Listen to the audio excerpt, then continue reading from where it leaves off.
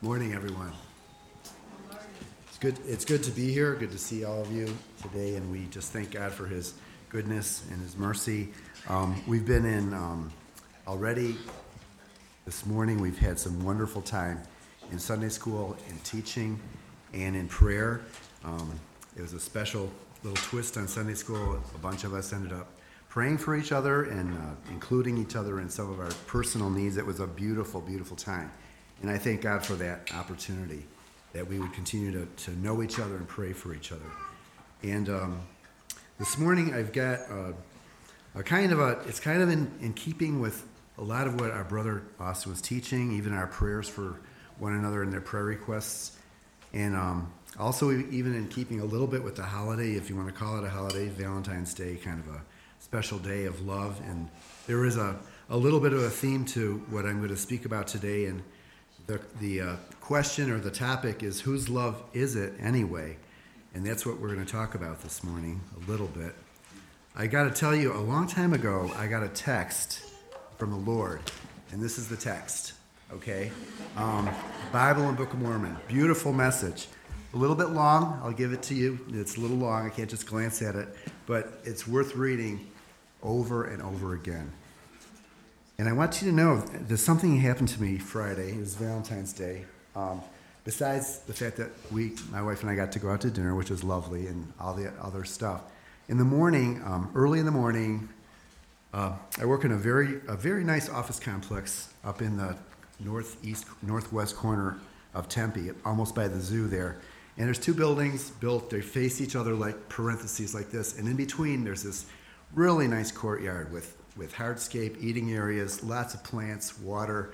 It's beautiful. And the gardeners there keep it just perfect. There's not a piece of gravel out of the way. There's not a single leaf of mesquite it hasn't gone every day. They sweep it so clean. And this time of the year when it's dark in the morning, early morning, and there's a gym there too. I go there in the morning early. And there's this time of the year when it's dark, they haven't started working out there yet because it's dark. And there's one of the gardeners there, and he's sitting in the eating area. And I saw this like 4 or 5 days consecutively. He's sitting there very clearly, a book open and the table in front of him, sitting there quietly. And I walked by and I thought a few times, I said, it looks like he's reading the Bible. I said, that's great that he's in the morning spending that time with the Bible. So Friday morning, coincidence, it was Valentine's Day. It doesn't really matter, but I thought, well, I'm going to go say hello. I mean, I said hello to him a million times in the outdoors, but I'm going to go say hello to him and make some small talk about what he's reading there. So I went up to the table and I said, well, it looks like you're reading a good book there. Kind of a silly way to open it, and he said, yeah, it's the Bible, and I said those are good words to live by. And then this is what he said, and I was just struck. He looked up and he said, it's not so much the words, he said, but he who wrote it wants to have a personal relationship with you. And he said it with such spirit that I was just gripped by it. And he probably said more for another 15 seconds, but I was just so bowled over by that statement. And it was a message to me, I think, that he who wrote it wants to have a personal relationship. So I gave that a lot of thought, and I spent some time meditating about it, and I felt like the Lord gave me some thoughts about where that led. And basically, I thought about the word relationship. I kind of looked it up, Googled it. If Brother Tony Pachuta were here, he would have given you the whole textbook of relationships, right? Interpersonal and the different kinds. But that's good because it made me think a lot about what is this relationship with my Maker, my Lord, my Savior, my friend. And I thought about, spent a lot of time meditating about it. Not reading. A lot of times I'll spend time reading. But this wasn't reading. This was sitting and meditating and clearing my mind to receive something from the Lord. And the thing I got from him was just this little phrase, childish things. And he was telling me that I need to continue to put away childish things. And that phrase is from 1 Corinthians, the 13th chapter, the 11th verse. And I think it's a chapter, definitely a go-to chapter for all of us. So I'm going to just read that 11th verse. And let me get it up here. And then we'll go back a little bit into the context that it's in. So in the 11th verse, the Apostle Paul says, "When I was a child, I spake as a child. I understood as a child. I thought as a child. But when I became a man, I put away childish things." Now, it's interesting that he's saying this in this particular chapter. And I'm going to start out by saying that the Lord Jesus said, unless you become as one of these little children, you can't enter into the kingdom of heaven. But but Jesus was talking about becoming childlike. And this is childish. And those are two very different things. Usually when an adjective ends in ish, it's not the greatest thing. And when it ends in like, it's a good thing. So childish is not a good thing. And one time, it's been a long time ago, but one time I taught a Sunday school on childish things. And what I did was I took this 13th chapter of 1 Corinthians. This is the charity chapter, or the love chapter, as many of you might have heard. And I took all the opposites of what charity isn't. And before I really kind of told the class what chapter we were in, I just took all the things that charity isn't. And, it's impatient and unkind and boastful and, thinks evil of others. And all the things that we kind of have to really work hard as parents to kind of, or I'll say this, that our parents worked hard is to get us to steer away from. And we work hard as parents to steer our children away from. They have better habits about how we think and act with each other. That's the childish things that I think the Lord was talking to me about. And I just wanted to remind you, because it is, in the context of Valentine's Day a little bit, that this love chapter that we've heard probably more than any other time at a wedding is read, right? The bride and groom are standing there, and the minister reads this 13th chapter about how they ought or need to love one another. And it is certainly appropriate for a husband and wife to apply this chapter in their lives. Absolutely most important thing. But I think, and I hope that you understand, that a lot of times our love for each other, for our spouse, is motivated by other kinds of love, which are not bad things. They're things that God created. But we're going to get something reciprocated. We're going to get something returned to us for the love that we exercise toward our spouse or our significant other, as they say these days. But until you're a spouse, it doesn't really count with the Lord. But the love that he's talking about in this chapter, as much as it applies to the relationship of a husband and a wife, it applies to us as followers of Christ, as saints of the Most High God, as Christians. It applies to us that we have to show and apply and exercise this love regardless of the possibility of anyone reciprocating it. And that's the difficult part, where it's not returned, where it's not going to be returned. The Lord is asking us to exercise this. So it says here, and I'll read it because we do hear it from time to time. I'll just read this starting with the 4th verse in the 13th chapter. It says, "Charity suffereth long, and is kind. Charity envieth not. Charity vaunteth not itself, is not boastful, is not puffed up, doth not behave itself unseemly, seeketh not her own, is not easily provoked, thinketh no evil, rejoiceth not in iniquity, but rejoiceth in the truth, beareth all things, believeth all things, hopeth all things, endureth all things.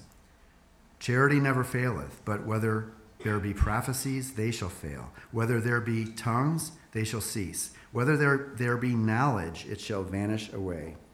And I'm not going to read the whole remainder of the chapter, but the point being, as I was reading this and the Lord was reminding me about childish things, I had to realize, and I had to honestly do some work personally. And when I say work, the work was talking to the Lord about it, confronting it, confessing it, asking God and Jesus, because of his precious blood that was shed on the cross of Calvary, to paint that out of my heart, and that I could do these things, because there were a few of these things that I just read that I wasn't working at as hard as I needed to, and I ask your prayers that I might continue to work at reflecting all of these wonderful good things. So, like I said before, as we might be able to do these things more easily when we're with our spouse or someone that we love, someone that we have feelings of great affection toward, who we know if we do these things, they'll return it to us in kind. And it's a beautiful relationship that the Lord allows us to enjoy on this earth. But how is it that we can do this when it's toward people that aren't returning it? And, again, as it was mentioned earlier today, none of us is perfect, and we all make mistakes, and there's a lot of room for grace, and that's why the Lord exercised grace toward me, and he asks us to exercise grace toward one another. But where is the source of this kind of love, that we can have it so abundantly that it's kind of like reflecting the nature of God, that he desires to have a relationship with us? Can we have that toward other people, even those that perhaps aren't exercising that toward us, or don't really have that capacity for whatever reason, whatever pain they're dealing with in their lives? So I was caused to turn to the Book of Mormon in Moroni, the 7th chapter, and it's a similar scripture in a lot of ways. The 7th chapter, starting in the 45th verse, and this is a chapter that is a beautiful one again to read, just like 1 Corinthians here. This 7th chapter covers not only charity, but it covers faith and hope as well, and it's a beautiful chapter. But he actually fits it all in one verse, the 45th verse.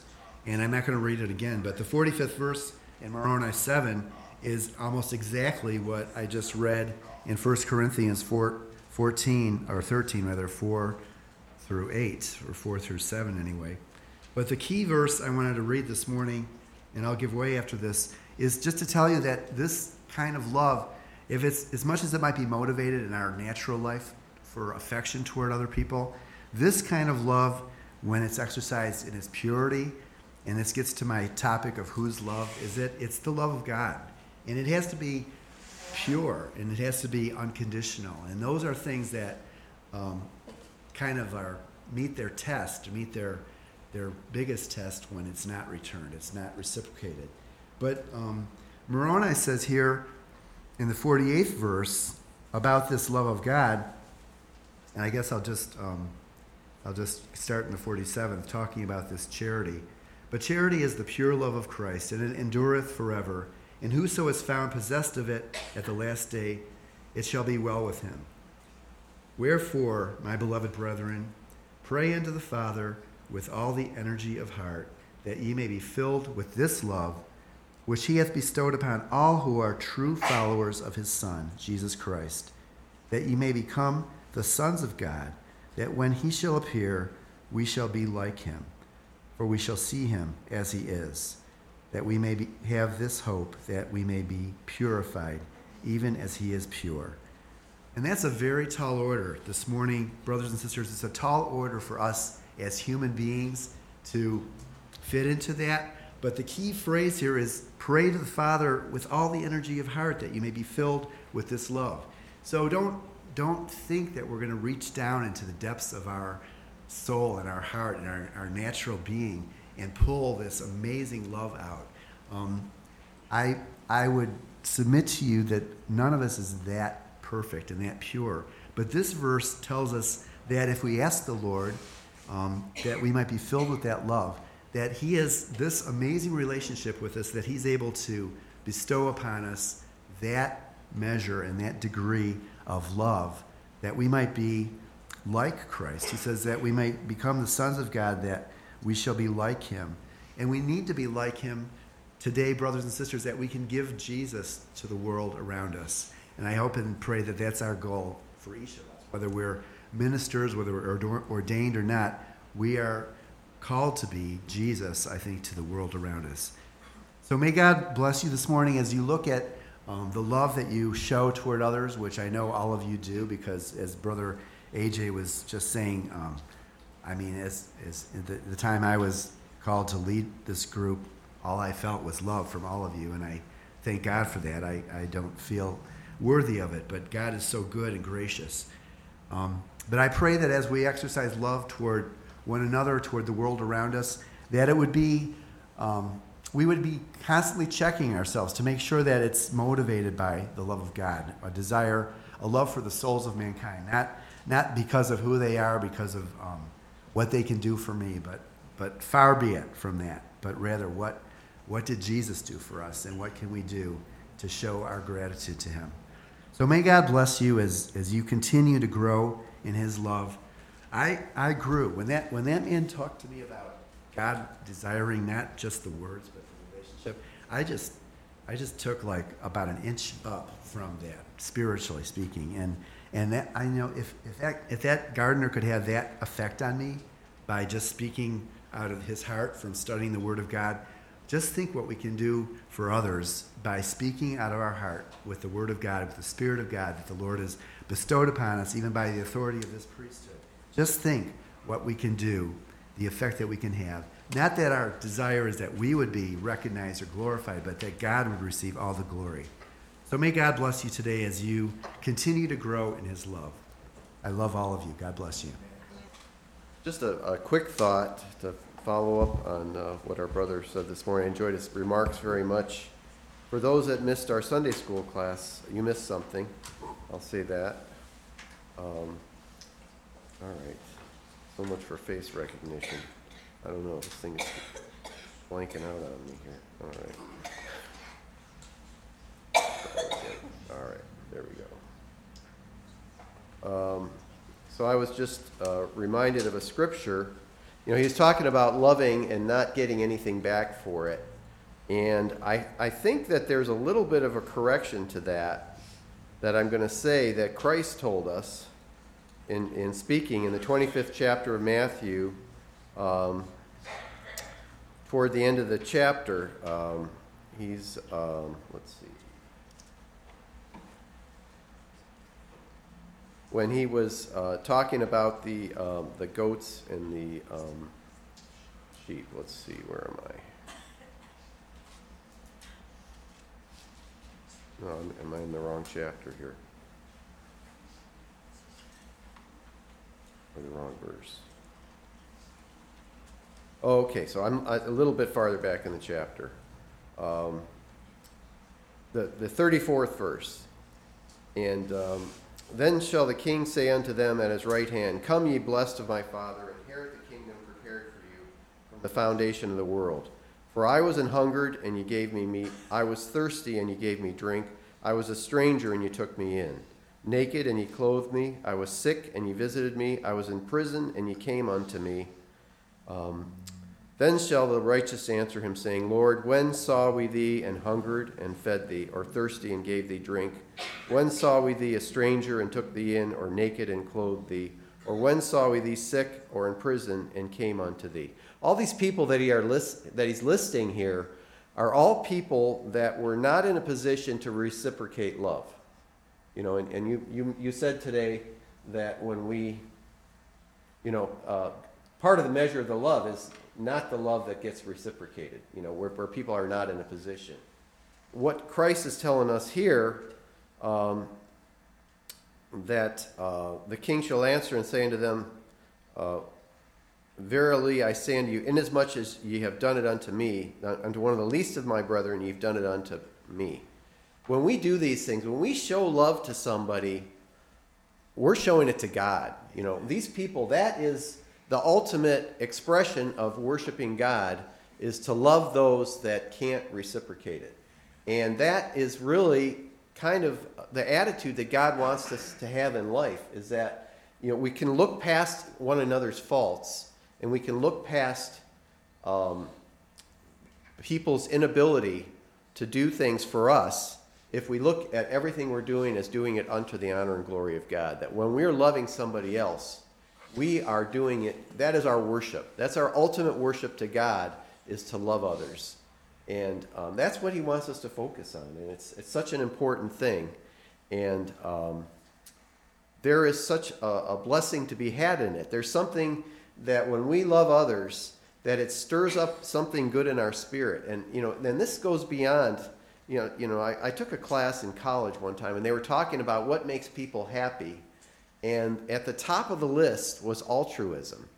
We are wired that way, that we are blessed, that it brings us joy. That's the way that God made us, is when we are doing for others, that there's something that stirs up good feelings in us. And that in that sense, the reward is there because we're doing it for God. So it's not like there's not a reward. The Lord is right there to bless us. Even in Mosiah, when King Benjamin, in his address, he said, when you do something for the Lord, you get rewarded immediately. So you're always indebted unto the Lord. And that's the mindset that he wants us in, is that you can't outgive God. And that just covers everything. That covers our generosity with our wealth and our generosity with our time. You can't outgive God. He is there to bless us. And there's something that's going to follow. It may not be immediate. It might not be something that is measurable in worldly terms. But God is in the business of setting us up to be blessed. And that's what the word is all about. And that's what he... this whole thing of loving when people can't return is that it's God's turn. And we put ourselves in a position to be blessed when we put ourselves there. Now, the trick is, as humans, it's not our nature. It's just, and it's certainly not what society tells you. Society tells you to look out for number one, and, God is not about that at all. That is absolutely contrary to where he's at. And that's how we rob ourselves of blessings, when we put ourselves first. And I appreciate the fact that and for those that were in Sunday school, Brother Austin said, you need to get out of your comfort zone and go, talk to somebody maybe that you wouldn't normally talk to. And I did that, and I was blessed. And I found that many, many times in life, that comfort zone is it feels very safe, but in fact, we are missing out on God's blessing to always stay in that comfort zone. And so that was even part of my prayer request, is to help me get out of my comfort zone to do the things the Lord would want me to do. And I would hope and pray that we all can step out of our comfort zone and have the kind of love that our brother was talking about today. May God bless you. So we're going to transition into our testimony service, and with a twist. I'm going to give you the twist. So we heard all about God's love, and I'm going to reiterate that scripture that Brother Anthony said. And he says, "But charity is the pure love of Christ, and it endureth forever. And whoso is found possessed of it at the last day, it shall be well with him." There was a book that came out a few years ago, and I'm going to give you the Cliff Notes version. And it talks about the 5 love languages. And as my wife can attest, I'm terrible at identifying them, and I'm terrible at executing them. Every once in a while I will get them right, but they do exist, right? Okay. And when we hear about this pure love of Christ, I want you to think about that in this context. And there are 5, and there are words of affirmation, there are physical touch, receiving gifts, quality time, and acts of service are ways that you can both show and ways that you can experience love. So what does that mean with Jesus Christ today? Now, how is it that Jesus Christ can communicate to me through words of affirmation? And Brother Anthony said that he received this beautiful text from the Lord many years ago, and he reads it over and over again. And I think first and foremost, we have God's word to look for those words of affirmation. And he also states on one accord that he's talking with his disciples, and he says, "I no longer call you servants, but I call you my friend." You see, the Lord lifts us up to the fact that he loves you so much that he calls you his friend. Physical touch. God says that I will not leave you comfortless. And when I go, I will send my comforter for you. You know, he sent his Holy Spirit to dwell within you so that you would never feel alone. That you would be able to have that avenue to communicate with him and feel the Lord in your life as a living, breathing presence by you. Gifts.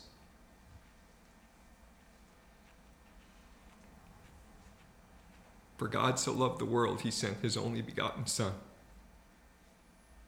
For you.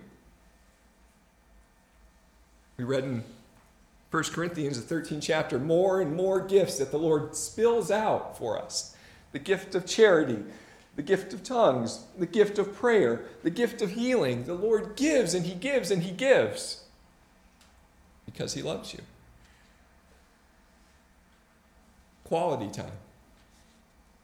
And we sing that beautiful song, and he walks with me, and he talks with me, and he tells me I'm not alone. The Lord is there, spending quality time with you always. In acts of service. How many times has the Lord answered your prayers? We heard all morning today about how we should pray and things we should pray for. Turn it around. How many times has God answered those prayers? How many times has God made himself manifest in your life today? So the twist today, this Valentine's Day weekend, is we want to hear one of the times that you felt God's love. And I want to hear how it fits into this. So that's your challenge, and we leave it open. May God bless you today.